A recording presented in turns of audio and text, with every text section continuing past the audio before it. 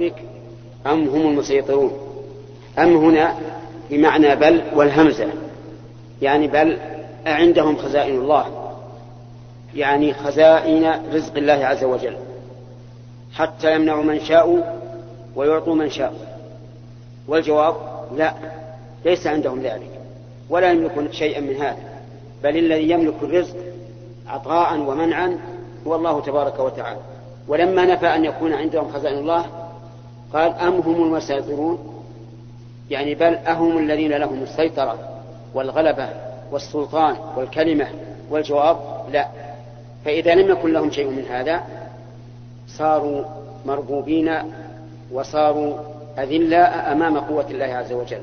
ثم قال تعالى أم لهم سلم يستمعون فيه، يعني بل ألهم سلم يصعدون فيه إلى السماء يستمعون ما يقال في السماء. الجواب لا. فإن ادعوا ذلك فليأتي مستمعهم بسلطان مبين، أي بحجة بينة ظاهرة على أنه استمع ما يقال في السماء.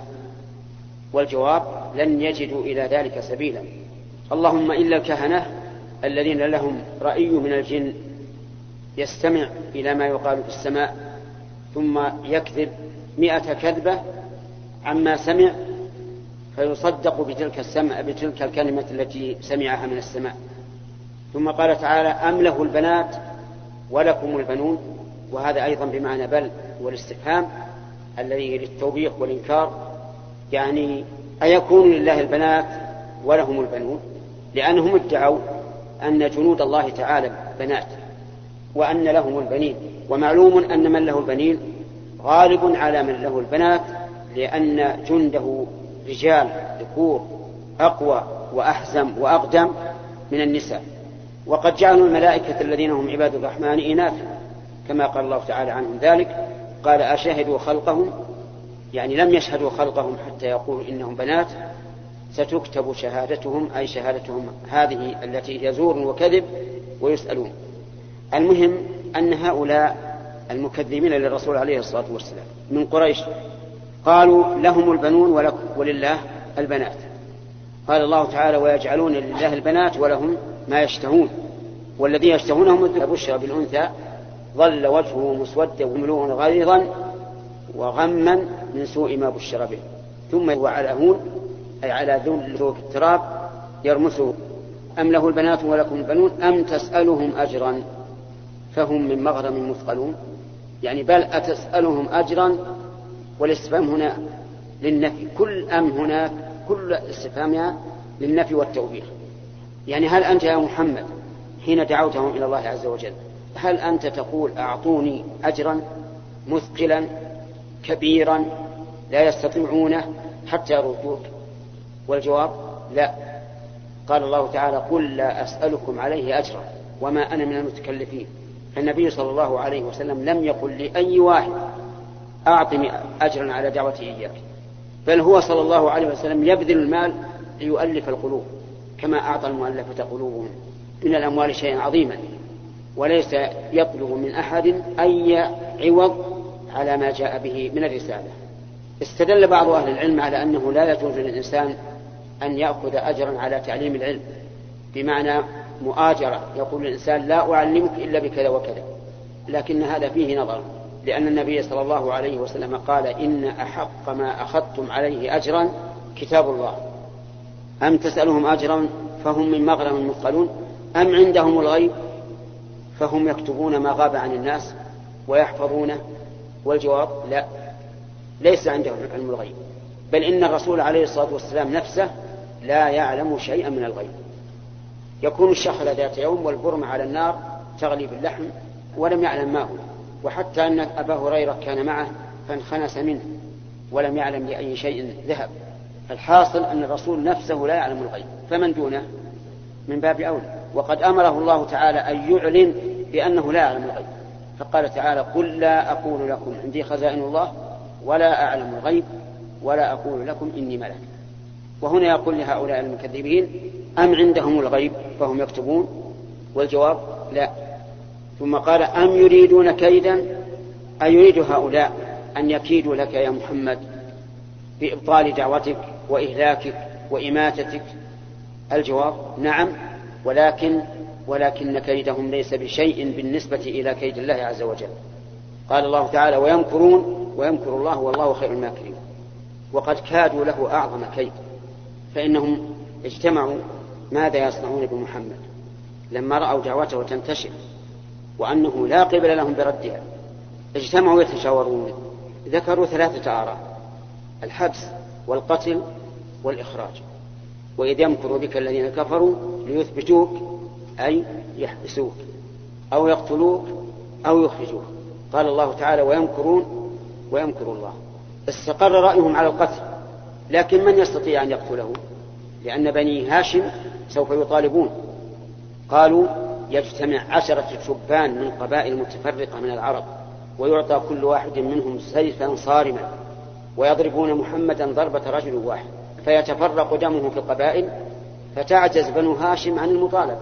فعلوا ذلك، ولكنه مكروا ومكر الله والله خير الماكرين. أنجاه الله منهم ثم أذن له أن يهاجر، فهاجر إلى المدينة. أم يريدون كيدا فالذين كفروا هم المكيدون. الجملة هنا جملة اسمية معرف طرفاها مفصولة بضمير الفصل مما يدل على التوكيد والحصر. يعني فالكيد الكيد لمن؟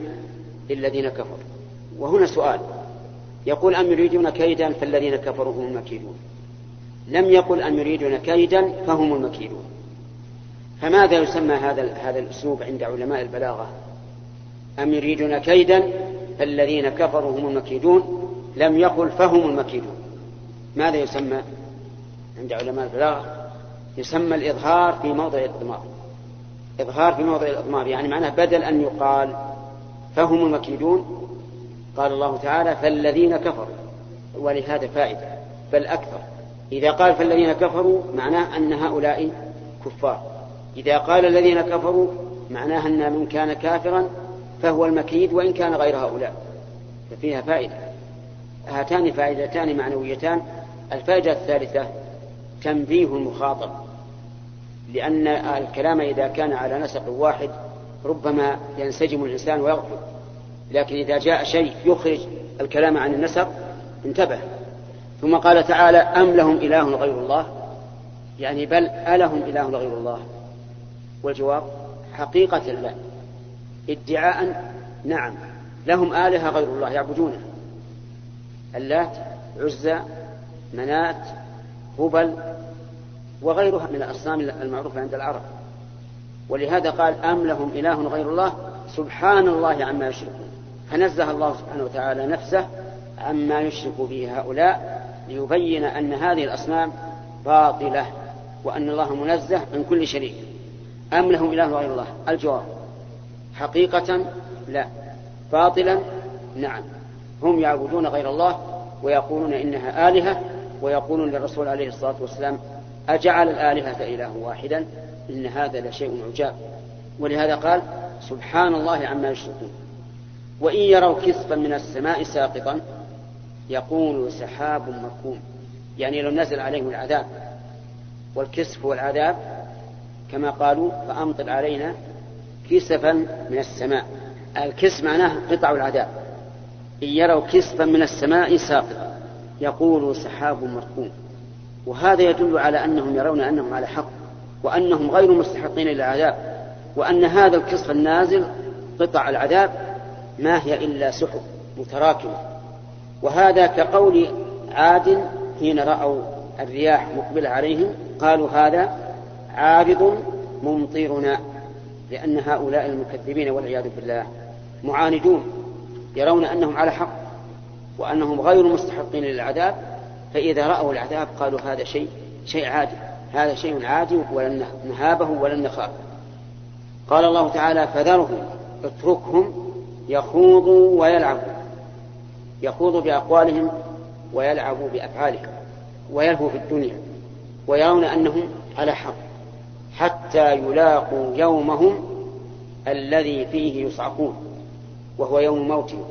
يعني اترك هؤلاء فإن مآلهم إلى الموت وإن فروا، وهم إذا لاقوا يومهم الذي يوعدون عرفوا أنهم على باطل وأن محمد صلى الله عليه وسلم على الحق. يوم لا يغني عنهم كيدهم شيئا ولا هم ينصرون. فإذا جاءهم الموت ما أغنى عنهم كيدهم شيئا، لأنهم في قبضة الله وقد انتهى استعتابهم، وليس أمامهم إلا العذاب. وإن للذين ظلموا عذابا دون ذلك ولكن أكثرهم لا يعلمون. إن للذين ظلموا، والمراد بهم الكفار، قال الله تعالى والكافرون هم الظالمون. وإن الذين ظلموا عذابا دون ذلك يعني دون عذاب الموت، وهو ما أصيبوا به من الجد والقحط والخوف والحروب وغير ذلك مما كان قبل الموت، ولكن أكثرهم لا يعلمون، بل أكثرهم في غفلة عن هذا ولا يظنون أن ذلك من العذاب في شيء. فاصبر لحكم ربك. اصبر أي محمد عليه الصلاة والسلام. والصبر حبس النفس عما لا ينبغي فعله. وقول لحكم ربك يشمل الحكم الكوني والحكم الشرعي، يعني اصبر لما حكم به ربك من وجوب إبلاغ الرسالة وإن أصابك ما يصيب. اصبر لحكم ربك الكوني القدري، وهو ما يقدره الله تعالى عليك من هؤلاء السفهاء من السخرية والعدوان والظلم. ولقد أوذي النبي صلى الله عليه وسلم كما أوذي إخوانه من المرسلين، أوذي إيذاء عظيما. جعل سل الجزور على ظهره وهو ساجد تحت الكعبة في آمن مكان، رمي بالحجارة حين خرج إلى أهل الطائف حتى أدموا عقبه صلوات الله وسلامه عليه، ولم يفق إلا وهو في قرن الثعالب. يلقون القاذورات والأنتان على عتبة هبابه عليه الصلاة والسلام، ويقول أي جوار هذا؟ وهذا من امتثال أمر الله، حيث قال الله له فاصبر لحكم ربك فإنك بأعيننا، أي فإننا نراك بأعيننا ونراقبك ونلاحظك ونعتني بك. وهذا كما يقول القائل لمن أشفق عليه وأحبه أنت في عين. ومن المعلوم أن مثل هذا الأسلوب لا يعني أن مخاطبه حال في عينه، بل المعنى أنت مني على مرأى وعلى رقابة وعلى حماية. وفي هذه الآية إثبات العين لله عز وجل، وهي حقيقة لكنها لا تماثل أعين الخلق أبدا، لقوله تعالى ليس كمثله شيء وهو السميع البصير. وسبح بحمد ربك حين تقوم ومن الليل فسبحه وإدبار النجوم. سبح بحمد ربك أي قل سبحان الله وبحمده. حين تقوم من أي شيء؟ حين تقوم من مجلسك أو حين تقوم من منامك، المهم هي عامة. ولهذا كان كفارة المجلس أن يقول الإنسان سبحانك اللهم ربنا وبحمدك أشهد أن لا إله إلا أنت أستغفرك وأتوب إليك. فينبغي للإنسان كلما قام من مجلس أن يختم مجلسه بهذا سبحانك اللهم ربنا وبحمدك أشهد أن لا إله إلا أنت أستغفرك وأتوب إليك. ومن الليل فسبح، يعني وسبح أيضا، وسبح ربك من الليل، لا كل الليل بل ومن هنا للتبعيض. ولهذا لما سمع النبي صلى الله عليه وسلم بأقوام من أصحابه قال أحدهم أنا أقوم ولا أنام، قال النبي صلى الله عليه وسلم أما أنا فأقوم وأنام ومن رغب عن سنتي فليس مني. ولذلك يكره للإنسان أن يقوم الليل كله حتى لو كان فيه قوة ونشاط، فلا يقوم الليل كله إلا في العشر الأواخر من رمضان، فإن النبي صلى الله عليه وعلى آله وسلم كان يحيي ليلها كله. ومن الليل فسبح وإدبار النجوم، يعني وقت إدبارها. وهل المراد إدبار ضوئها بانتشار نور الشمس أو إدبار ذواتها عند الغروب؟ الجواب هذا وهذا. والمراد بذلك صلاة الفجر، لأن صلاة الفجر بها تدبر النجوم، وصلاة الفجر وصلاة العصر هما أفضل الصلوات الخمس. قال النبي صلى الله عليه وعلى آله وسلم إنكم سترون ربكم كما ترون القمر ليلة البدر فإن استطعتم ألا تغلبوا على صلاة قبل طلوع الشمس وصلاة قبل غروبها فافعلوا. والمراد بالصلاة قبل طلوع الشمس صلاة الفجر، وقبل غروبها صلاة العصر. وقال صلى الله عليه وعلى آله وسلم: من صلى البردين دخل الجنة. والبردان هما صلاة الفجر وصلاة العصر، فصلاة الفجر براد الليل، وصلاة العصر براد النهار. ومن الليل فسبحه وإدبار النجوم. وبهذا انتهى الكلام بما يسر الله عز وجل على سورة الطور. نسأل الله تعالى أن ينفعنا وإياكم بما علمنا، وأن يهدينا صراطه المستقيم، وأن لا يزيغ قلوبنا بعد إذ هدانا، ويهب لنا منه رحمة إنه هو الوهاب. يقول الله تبارك وتعالى: